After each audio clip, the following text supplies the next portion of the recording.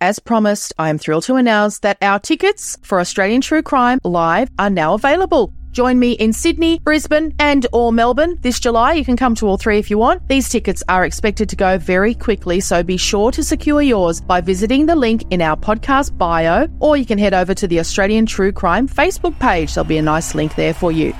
Update for Brisbane Australian True Crime fans. Brisbane is almost fully sold out for our live show. If you've been a listener for any length of time, you'll know how passionate I am about true crime stories from Australia. I'm looking very forward to an incredible evening together with you, sharing these captivating tales. We will have great guests as well, so we love a Q&A. If you've ever come along to an Australian True Crime Live gig, you'll know we love a Q&A with our guests. Don't miss out. Book your tickets today, and I'll see you in July for a memorable night out. Selling a little or a lot? Shopify helps you do your thing however you cha-ching. Shopify is the global commerce platform that helps you sell at every stage of your business. From the launch your online shop stage to the first real-life store stage, all the way to the did we just hit a million orders stage. Shopify is there to help you grow. Shopify helps you turn browsers into buyers with the internet's best converting checkout. 36% better on average compared to other leading commerce platforms. Because businesses that grow with Shopify. Get a $1 per month trial period at shopify.com/work. Shopify.com/work. Hiring for your small business? If you're not looking for professionals on LinkedIn, you're looking in the wrong place. That's like looking for your car keys in a fish tank. LinkedIn helps you hire professionals you can't find anywhere else, even those who aren't actively searching for a new job but might be open to the perfect role. In a given month, over 70% of LinkedIn users don't even visit other leading job sites. So start looking in the right place. With LinkedIn, you can hire professionals like a professional. Post your free job on linkedin.com/achieve today.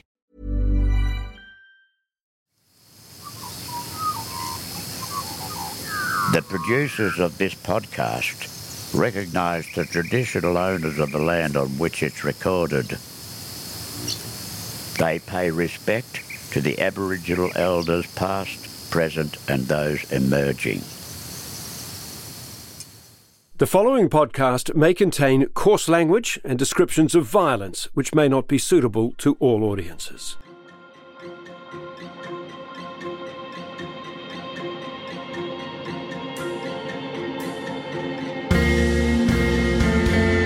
Welcome to the Soldier On podcast. I'm Hugh Riminton.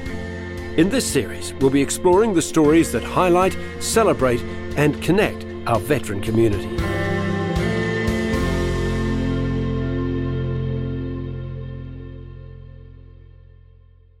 This episode will explore the inspiring story of veteran and Soldier On ambassador Ben Farinazzo.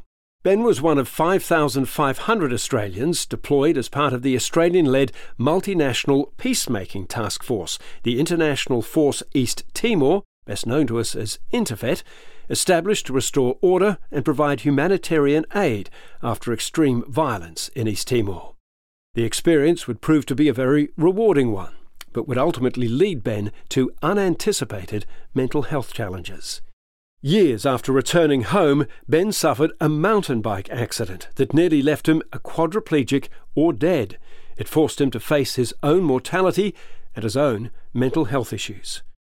This episode is an important human story that offers a perspective of resilience and self-reflection.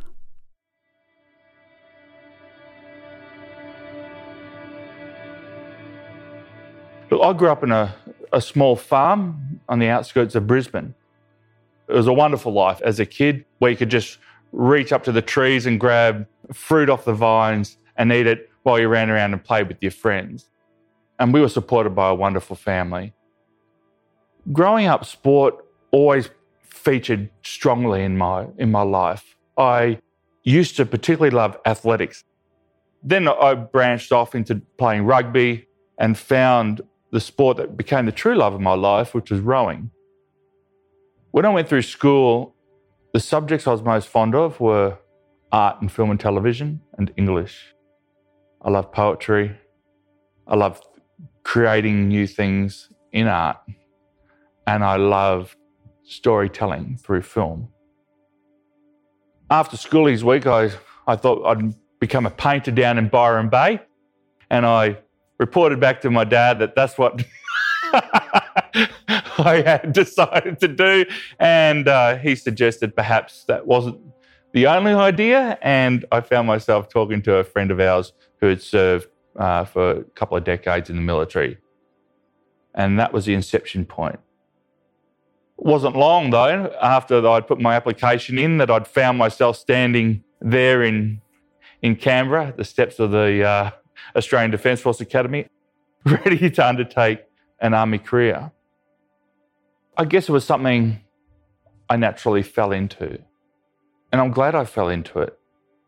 Perhaps the turning point was on our first ever field trip, and I remember walking through the bush with a number of mates, learning how to do an infantry patrol.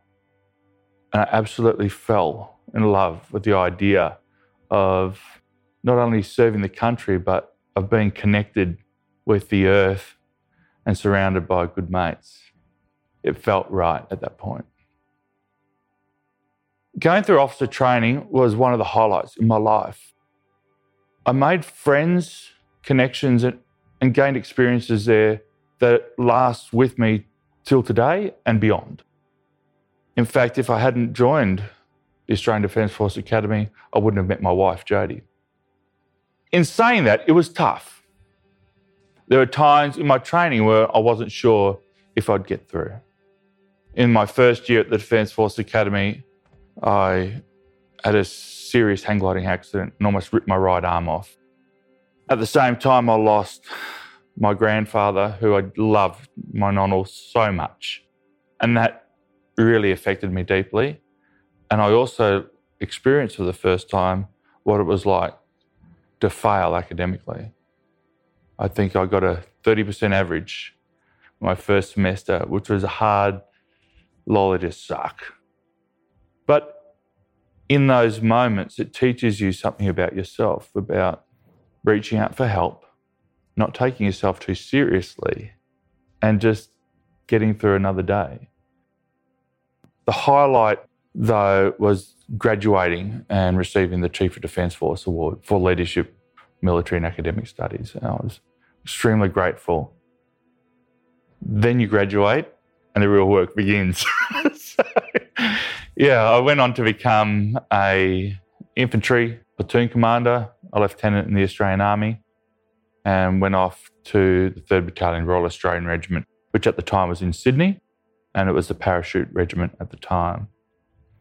That was, again, a wonderful experience. I went on to serve for a little over a decade. The highlight of my military career was my deployment as part of the International Force in East Timor in 1999. I was 25 years old when I went on that operation, and it was an experience that changed me as a person. It changed a lot of us. Back in 99, East Timor was a much different place to what it is today.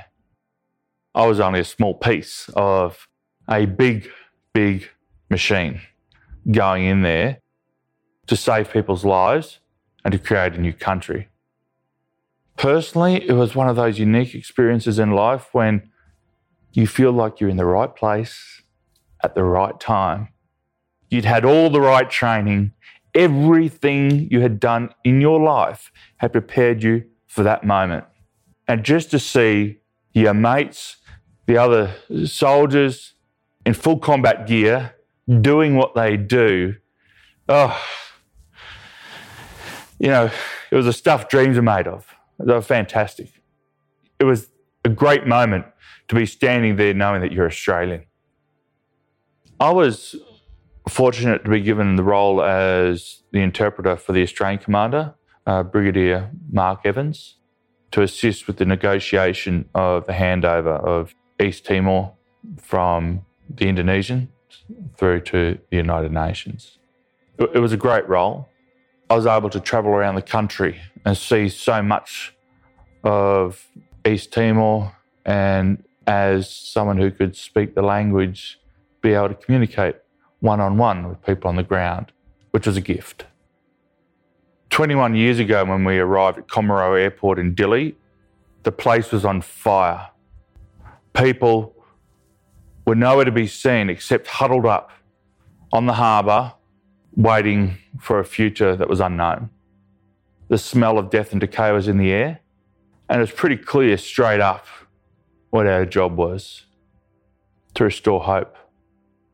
I started off in Dili before then going down to Suai as part of the Western Forces. Suai, wow, that was an amazing town and an amazing experience. The first day that we arrived, I remember being asked by the commander to go together with a small team to investigate Suai and to work out where it was that we were and what had happened in this place. One of the first images that I encountered was this image of an incomplete church, a church under construction, the Suai Cathedral. As I approached the church, the crunching of the stones turned to the crunching of shells as I looked down and realised that the landscape was filled with expelled cartridges from rifle rounds. I looked up and saw this kid with a little bandana on, sifting through the piles of burnt down corrugated iron that had fallen down from the roof of the church. As we approached him in uniform, this kid was obviously quite scared, and I had to say a few words to him to calm him down. Then this little kid, he just ran over and gave me this massive hug. Okay, what's happened here? And he was the first one to explain to me what had gone on at that place. You see, the Indonesian military and the militia had systematically rounded up people like cattle in their villages and moved them into central areas for processing. From there, they were then picked up and taken away by vehicle or by boat to West Timor, relocated. In the background, their homes and belongings, everything was destroyed. The priest at the local church had convinced some of the militia to allow this large group of children, women, families to take shelter in the open ground between the two churches, where he had provided some sort of comfort and refuge for them. You could imagine his surprise when they were all released, hundreds of them down to the grounds of the Suai church. And they set up these makeshift shelters with little plastic tarpaulins, nothing but the shirts on their backs. Then one day, the militia, together with the Indonesian military, arrived, started shooting at them. Some of them took refuge up in the scaffolding in the new church that was to be built, and the others moved to the old church and locked the doors and went in there to have prayers. Those that ran up to the scaffolding didn't get very far. They were shot down, and their bodies were piled up outside the premises. Those inside the church huddled and waited in prayer as the church was lit alight while they're inside. And as they tried to run out, they were shot or cut down with machetes and then loaded on, and those that survived were loaded on trucks. That kid that I met ran through the fire, through a glass window, covered in burns and cuts as a result of the glass, and hid in the hills for a month, eating nothing but tree roots. And then he came back to see if his mum and his sister were alive. And so he helped the guy. And he spent a little bit of time lifting up the corrugated sheets of iron to uncover the jewellery of his mum and his sister, and we found them. The fire was so intense there was nothing left but the jewellery. That was a bit of a turning point for me to realise the horrors that humanity could inflict on itself. We rallied the local community together and held the first church service in Suai following the massacre. I remember Ken, our padre, conducting the service, and I was doing my best to translate it for the local community. As we watched streams of people come down from the hills to gather on this basketball court out the front of the school that was between the two churches. It was dead quiet. At the end of it, we asked this woman, Ibu Teresina, if she or any of the local people had anything that they'd like to say. It was at that point that she started singing Hallelujah. There were so many tremendous experiences. The other highlight was then standing in the middle of the muddy rain one night when one of the diggers ran into our compound and said, "Boss, there's a person here to see you." Because apparently you get lots of visitors when you're in the middle of an operation in Suai. And I was, okay, and it was getting dark, and I went over to the gate and I said to him, what's the issue? He said, "You'll find out when you get there." And as we arrived at the gate, there was this woman with a husband and her elderly mother. And she was pregnant, about to have a baby. And so we brought her back inside the compound, and I took her to our local army doctor and said, "Here you go." She's like, no, you're not going anywhere. I said, "Look, RMC trained me for a lot of things, but they didn't train me for this." She's like, "No, that's okay." So there we were, a small group of us on a cold concrete floor in a burnt out classroom in the middle of a thunderstorm as this beautiful woman, Umbelina, gave birth to this little baby boy. And I really needed that at that time, although I didn't realise I needed it, that sense of hope and what we were doing there was right. And if there was anything for me, that was a sign that what we were doing was good.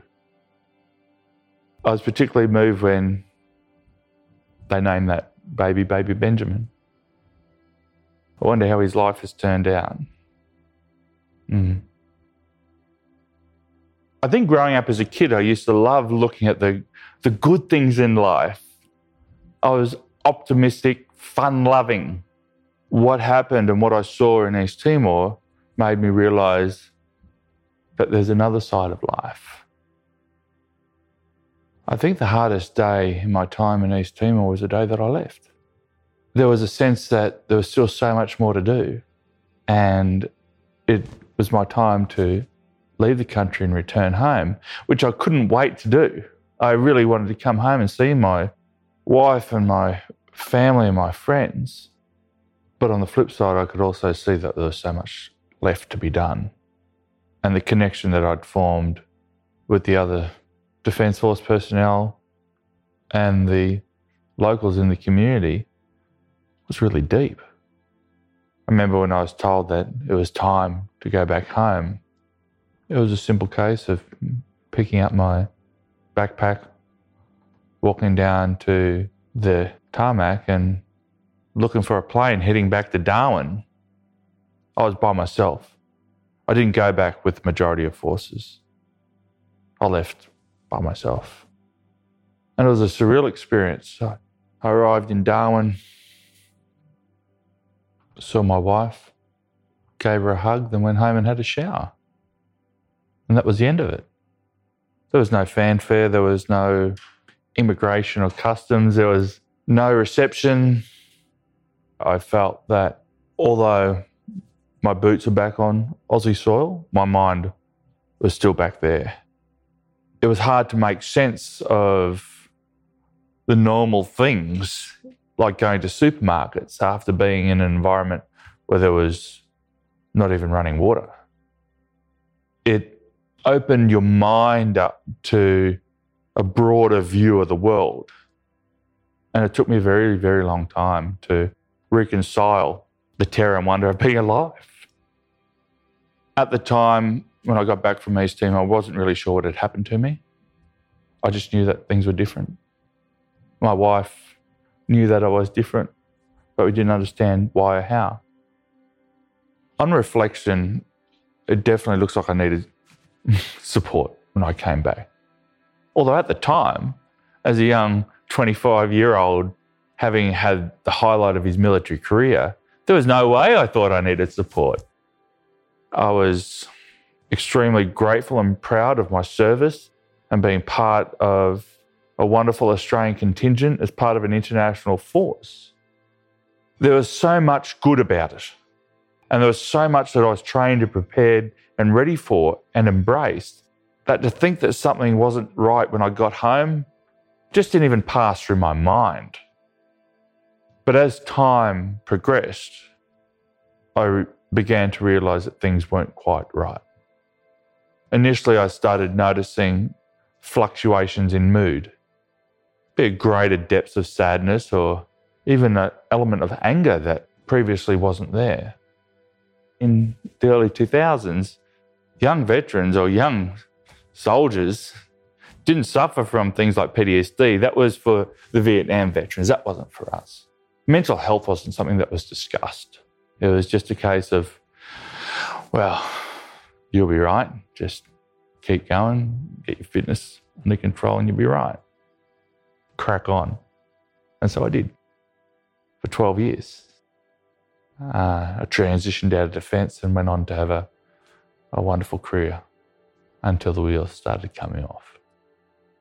Over the course of the next 12 years, Jodie and I are very fortunate to be blessed with 3 children, Max, Keely and Tom. That in itself is amazing. You think you've reached a pinnacle in your life by going on operations, only for it to be eclipsed by having 3 children. Life has a wonderful way of just throwing gifts at you. But in 2012, I was at a point where I was a CEO of a couple of companies and trying to run my own business in the background. Invested my mind in work, probably to avoid facing other issues in my life. It was a Sunday, and we had some argument at home about something significant, like whose turn it was to pack the dishwasher or take the bins out.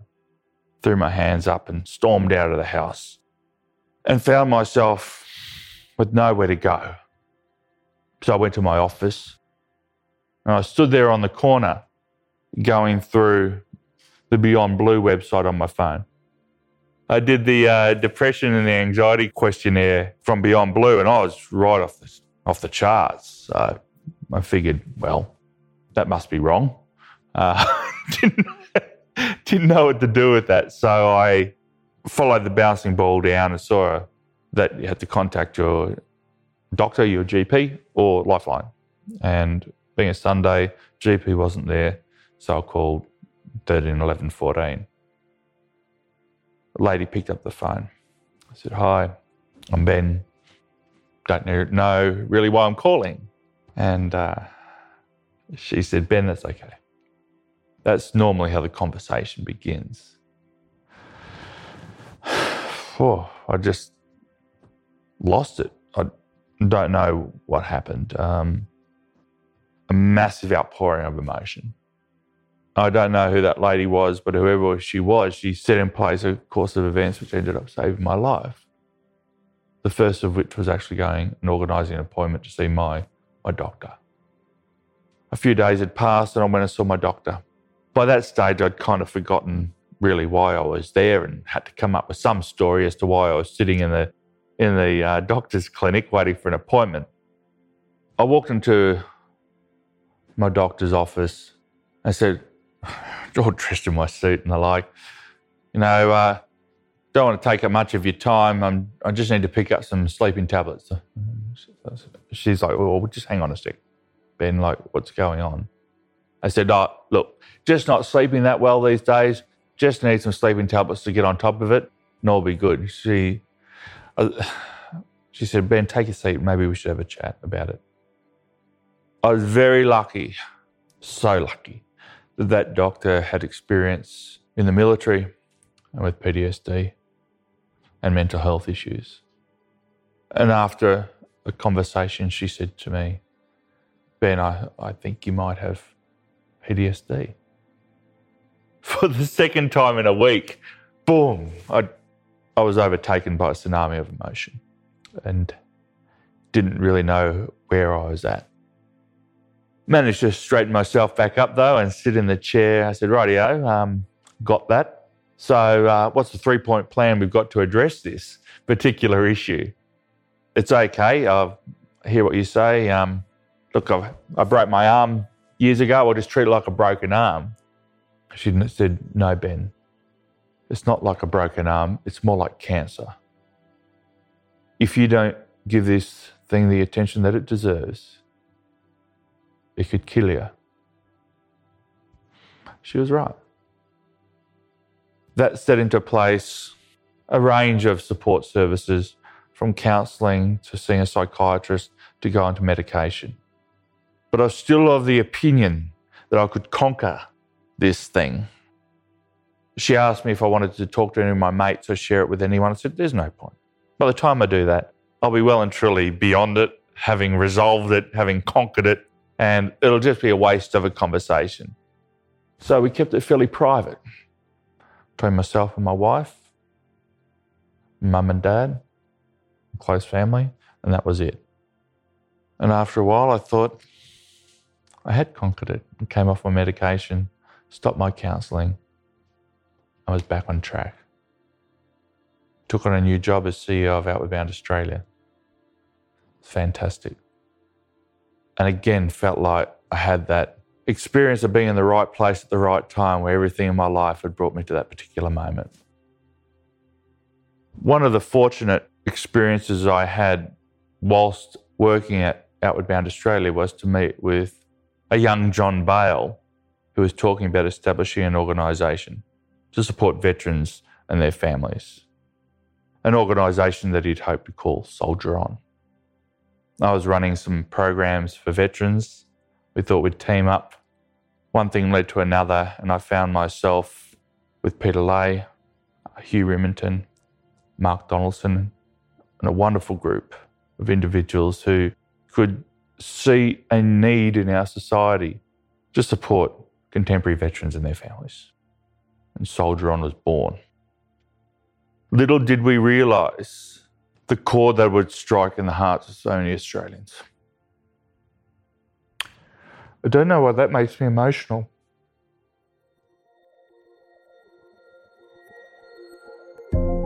We'd like to take a quick pause from Ben's story to remind you that if you or anyone you know are dealing with a mental health crisis, there are links to a variety of support services in the show notes of this episode.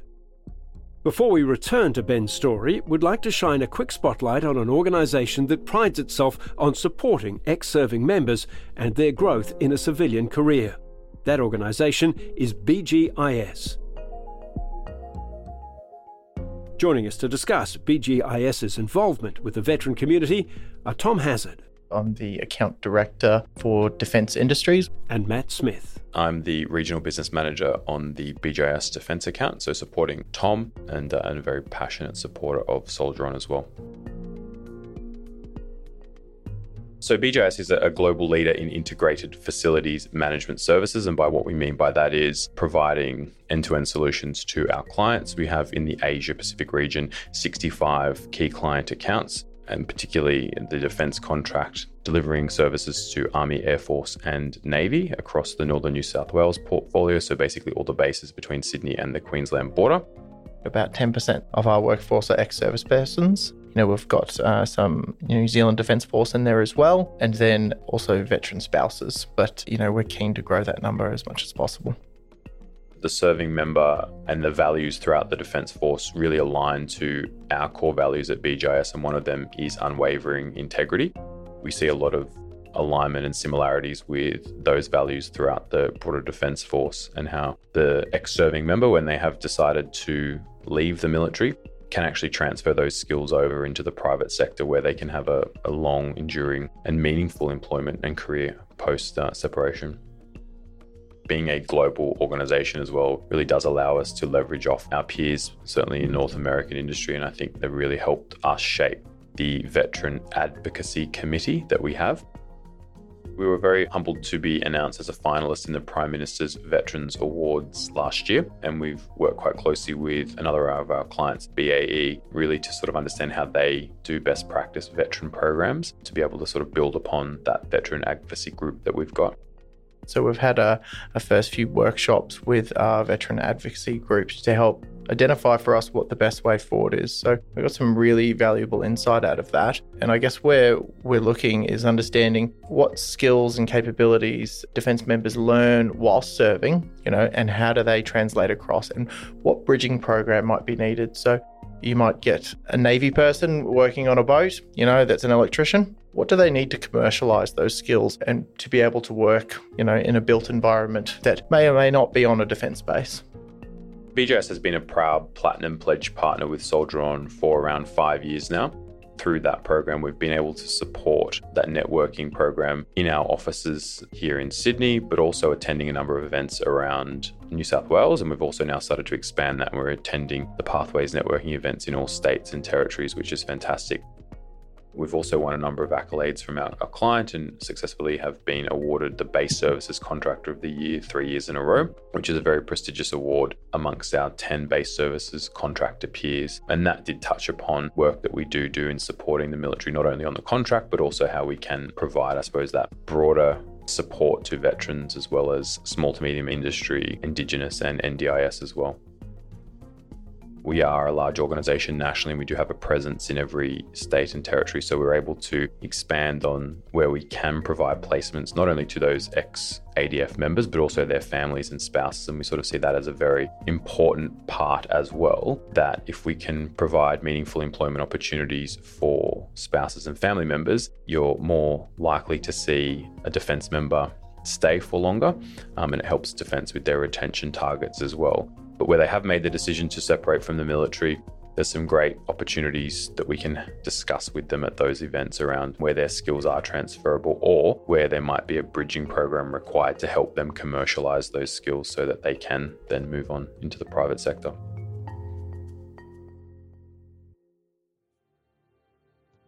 It was a tough role at Outward Bound. One of the key areas that we had to address was the refurbishment or rebuild of our national base out at Tharwa. Just as we were nearing the completion, my mental health took a sudden decline. I was on my way to work.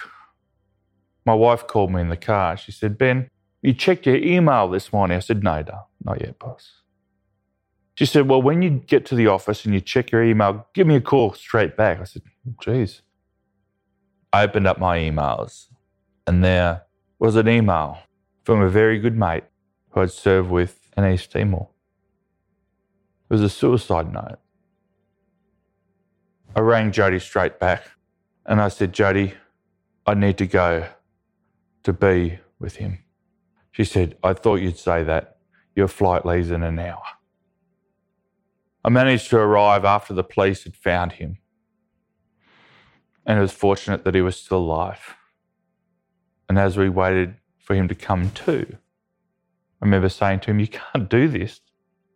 How could that happen to a man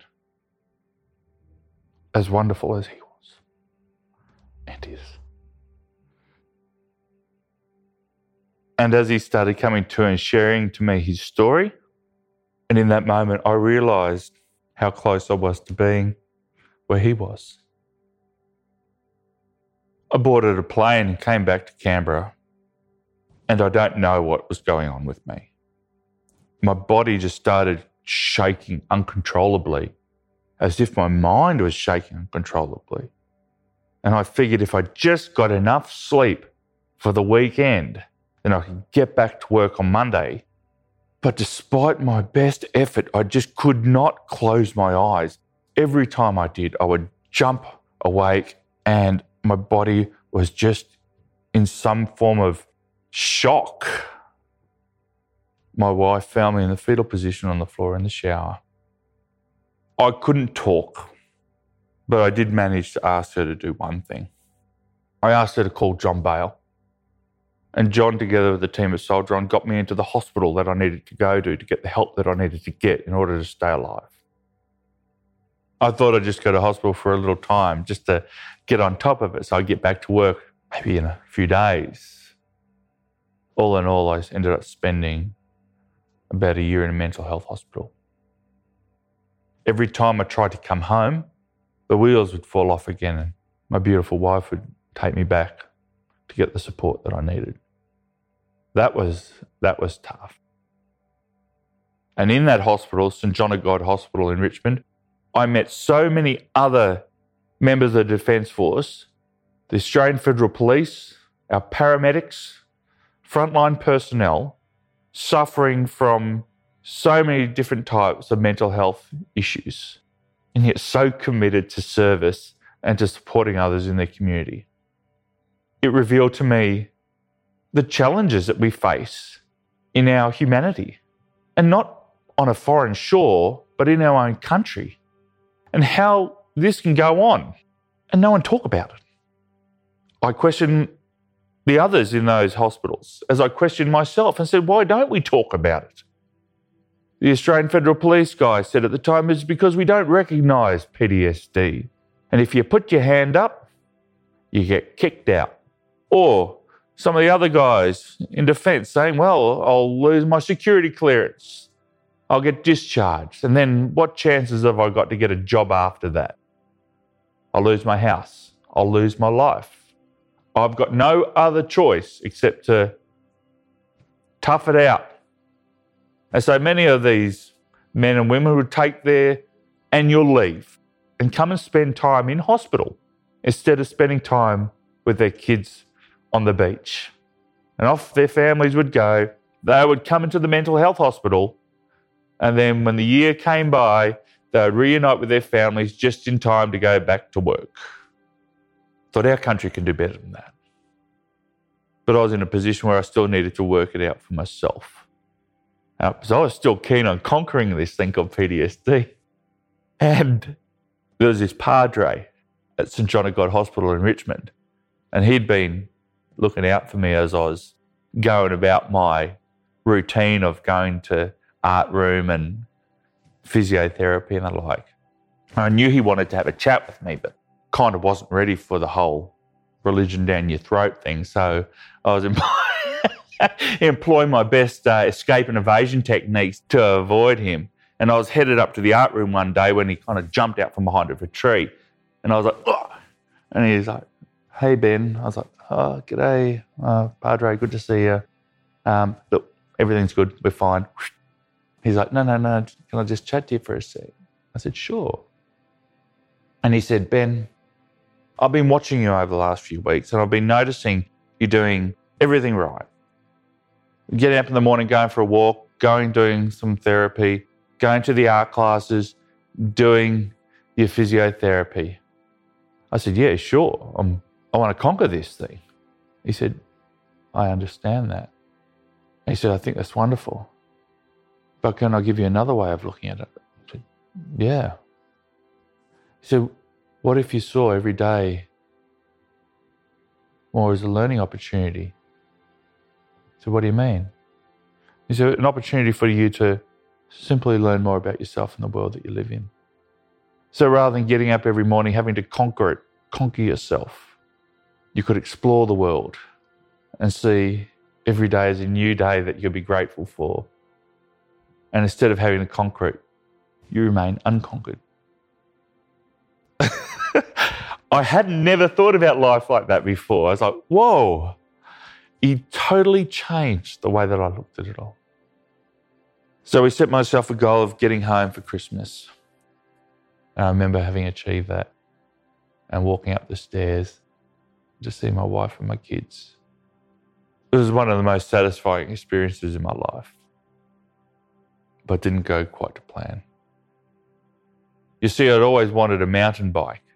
So I realised the benefit of doing physical exercise for your mental health. And I couldn't run because I got one of these dad bods, vet bods, which is like a dad bod, except your knees are worse. And so I couldn't run anymore without putting, potholes in the bitumen and destroying my legs in the process. So I thought I'd get a mountain bike. Kids got me a mountain bike for Christmas. And a couple of weeks later, I decided to go for a ride up in the hills behind our house in Queanbeyan. It was a beautiful day. I remember seeing the light shining through the gum trees onto the track, race along the top of the hills.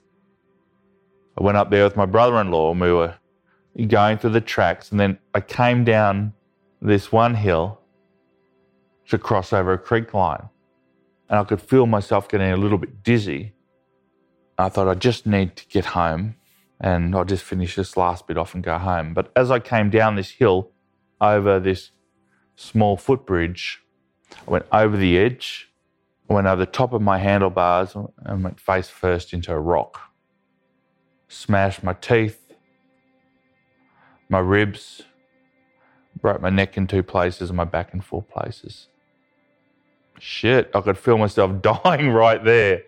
And I was pissed off. So I thought, here I'd just gone through so long thinking about how not to kill myself, when all of a sudden my life was all of a sudden taken away in an instant. And I was pissed off. I was like, that can't happen now. It can't happen now. I didn't know what was wrong at the time. I just knew that I was in a bloody hurt locker.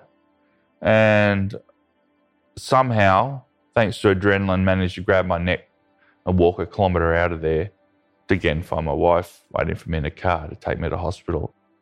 By the time I got to hospital, I couldn't move. The next thing I remember was being hunted or chased, and I was running through this burnt out village or town, and I just had enough of it. So I just turned to face whatever this thing was that was chasing me. And I just remember, firing like a belt-fed mortar into this thing, swinging away, when the voice of my doctor crept through my consciousness and said, "Ben, do not move. You've broken your neck and your back. If you move, you could be a quadriplegic or die." It was at that point I realised I'd hit rock bottom. Mentally, I was shattered. Physically, I was shattered. I totally lost the ability to look after myself. And every time you try to breathe, all you can feel is agony. Only thing I did at the time, this is a word of advice from my mum, was to pray to the gods who be to be granted grace. And I just would lay there and say, "Grant me grace. Grant me grace." And picture a healing light coming over me and protecting me and just giving me one more breath. Not only could I not feed myself or wipe my own backside, I just couldn't even think. And you ask yourself some pretty straight down the line questions as to what you're doing this for. And I remember saying to myself, well, what would happen if I lost my job, if I lost all my connections? Then I thought, well, what would happen if I lost all my friends? Would I still want to live? What would happen if I lost my family, my kids, my wife? Would I still want to live? What would happen if I could no longer move again? And I lost the ability to step out into the world? Would I still want to live? So you start peeling back the layers of the onion. And it's a point of time in life that I describe as walking through the valley of the shadow of death. And it was walking through that darkness that I saw something in the distance catch my eye. And as I walked over to it, it was a small flame. That flame was me. And that tiny little spark was on the verge of going out. So I remember thinking the only thing that I've got left that I can control is my breath. And I don't know whether it was a throwback to Outward Bound or what it was like as a kid growing up on the farm, but you get that little spark and you breathe on it just gently and you can nurture it to become a glow. And I remember just thinking about breathing on this tiny little spark and watch it glow and nurturing it into a flame. And as I did that, I thought, what would happen if I managed to live for one more day? What would that be like? Imagine what it would be like to kiss my wife again, to be able to hug my kids again. Even things like what it would be like to rub my fingers through the grass, to hear the birds in the morning, to watch the sun come up. And I even thought a crazy thought of imagine what it'd be like to sit in my rowing boat back on the water again at the beginning of a brand new day. And it was in that moment I thought, I want to return to life. So with the tremendous support of so many people across our country, all led by my wife, who did the majority of the heavy lifting, we started that process. I slowly learned how to walk again. At the same time, learning how to make sense out of the madness in my mind. I had the wonderful support of a physio, Matrix physio. Here, I remember them giving me a stick and trying to teach me how to lift my arms up holding a stick. We then progressed to doing a bit of bench press, and then into a bar, and then we started adding a bit of weight to that bar. Then went to counselling sessions, learning how to do something as simple as to breathe again.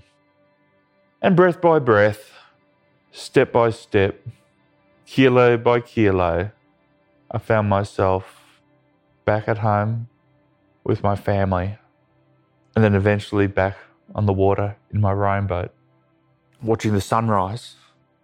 And it was then when I realised, I said to myself, I've done it, I'm back. It was in the process of getting back into rowing and sport done through Soldier On, I found myself gaining more and more confidence. I reconnected with the veteran community. In particular, I learnt from a guy, Gary Wilson, about a thing called Invictus Games. And they said, well, why don't you train with these veterans? It'll be great for you. Not only help with your physical rehabilitation, but also help mentally and with your social connection. And if you're interested, you could try for this thing called Invictus Games. I had no idea what it was about.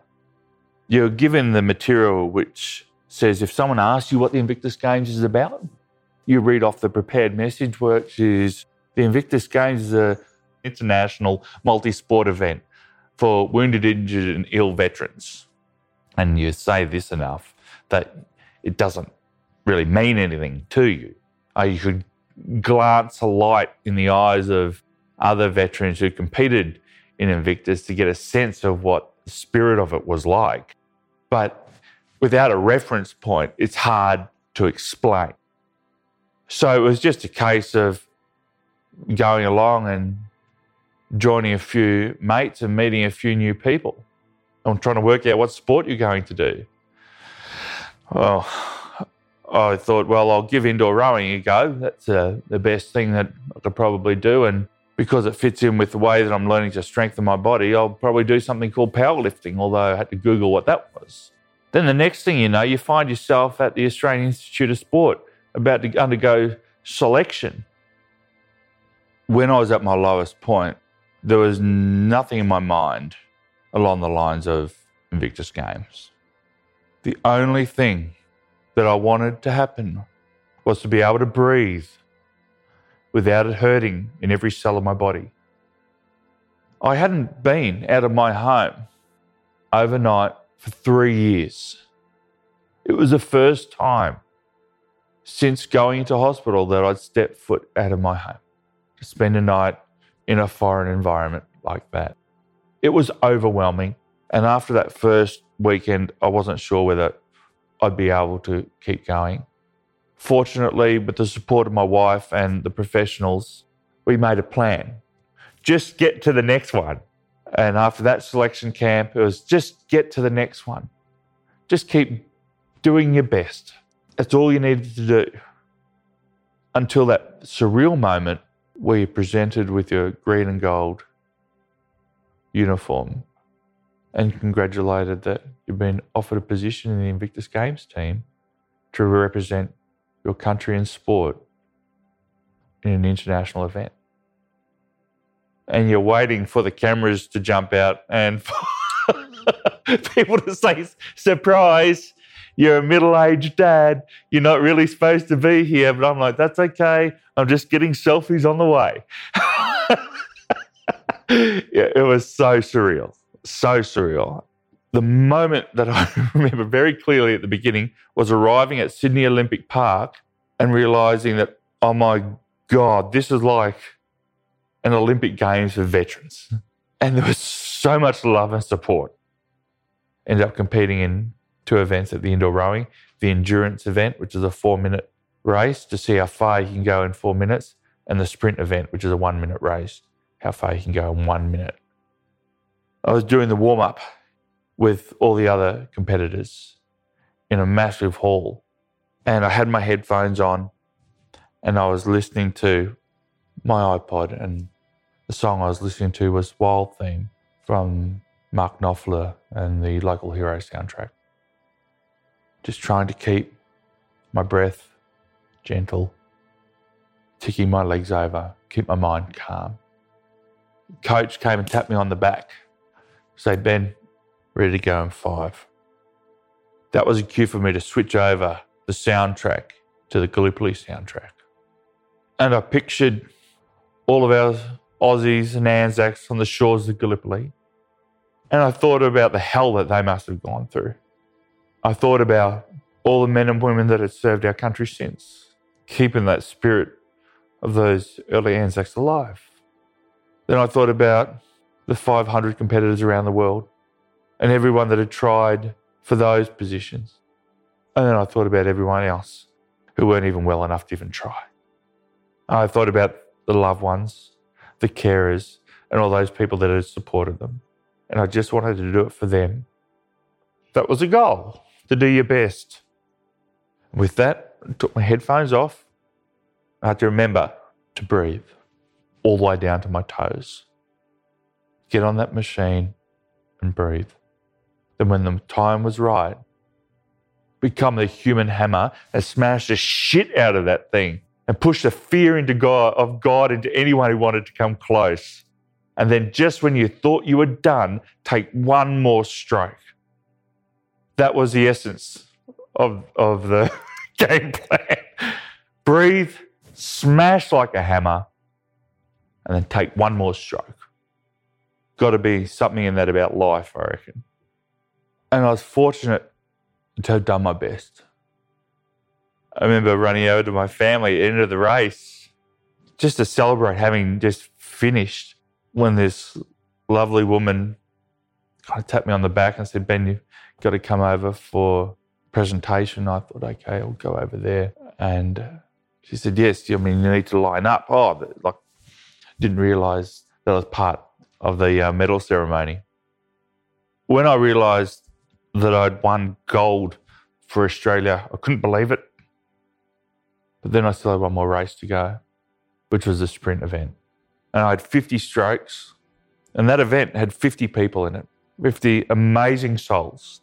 And I remember when we were told to go, I ripped on that handle like a rusty Victor mower and didn't let go. But it was somewhere in those 50 strokes that I felt like I was on the wings of an angel. I could just feel my soul lift. It was a bloody good feeling. Again, I'd done my best and was fortunate to get an equal gold for Australia, which was terrific. When I grabbed that first medal, I gave it to my family to say thank you, because without them, I wouldn't have got there. The second medal, though, was for me. And the Australian gold to remind me that despite the darkness and the challenges that we face in life, the sun will always continue to shine. Even when we are crawling through the depths of despair, without a ray of hope, that it's important to just keep going, because you never know what surprises life has waiting for you just around the corner. I often talk about how Soldier On helped save my life. And what I mean by that is that prior to Soldier On's existence as an organisation, there really wasn't much of a conversation, if any at all, about the impact of service on the lives of our veterans. Soldier On helped create that national conversation to help shape our national policies, our service platforms and delivery. More importantly, those conversations over the dinner table to address those underlying issues that, if not given the attention that they need, will result in people losing their lives. Soldier On helped give me a voice. It helped give me a structure to the madness that was going on in my head. Helped give me a community, a connection of like-minded individuals who understood the challenges that I and many of my mates faced. We've come a long way in terms of opening up the conversation about mental health. That conversation needs to continue, but it needs to be more than talk. We're starting to see some action get traction in the community as a result of governments and community organisations and businesses coming together to make sure that people get the actual support that they need, more than talk. Everyone deserves a chance and a shot. When I reflect on Ben, I understand he's a fragile human being, living inside a body of flesh and blood and bone that can be broken, and a mind that can be busted if you push it too hard. I'm just a human. Every day that Ben lives is a bonus. That little spark in the darkness, it's there. It's not bigger than anything that it needs to be, and it's not smaller than anything it needs to be. It's just what it is. And it'll continue to carry me through whatever storms in life there might be. And I'll continue to protect it and nurture it until its time has come. Whenever the gods may be decided that is the time. But it's not today. Hilarious. Thank you for listening to this episode of the Soldier On podcast. Soldier On is a not-for-profit veteran support organisation delivering a range of services to enable serving and ex-serving veterans and their families to thrive. If listening to today's podcast has brought up any personal concerns for yourself, a list of support services can be found in our show notes. The Soldier On podcast is produced by Smartfella Media, with special thanks to the team at Art Sound FM in Canberra. I'm Hugh Riminton. Thanks for listening. This has been another Smartfella production in conjunction with the Acast Creator Network. As promised, I am thrilled to announce that our tickets for Australian True Crime Live are now available. Join me in Sydney, Brisbane and or Melbourne this July. You can come to all three if you want. These tickets are expected to go very quickly, so be sure to secure yours by visiting the link in our podcast bio, or you can head over to the Australian True Crime Facebook page. There'll be a nice link there for you. Update for Brisbane Australian True Crime fans. Brisbane is almost fully sold out for our live show.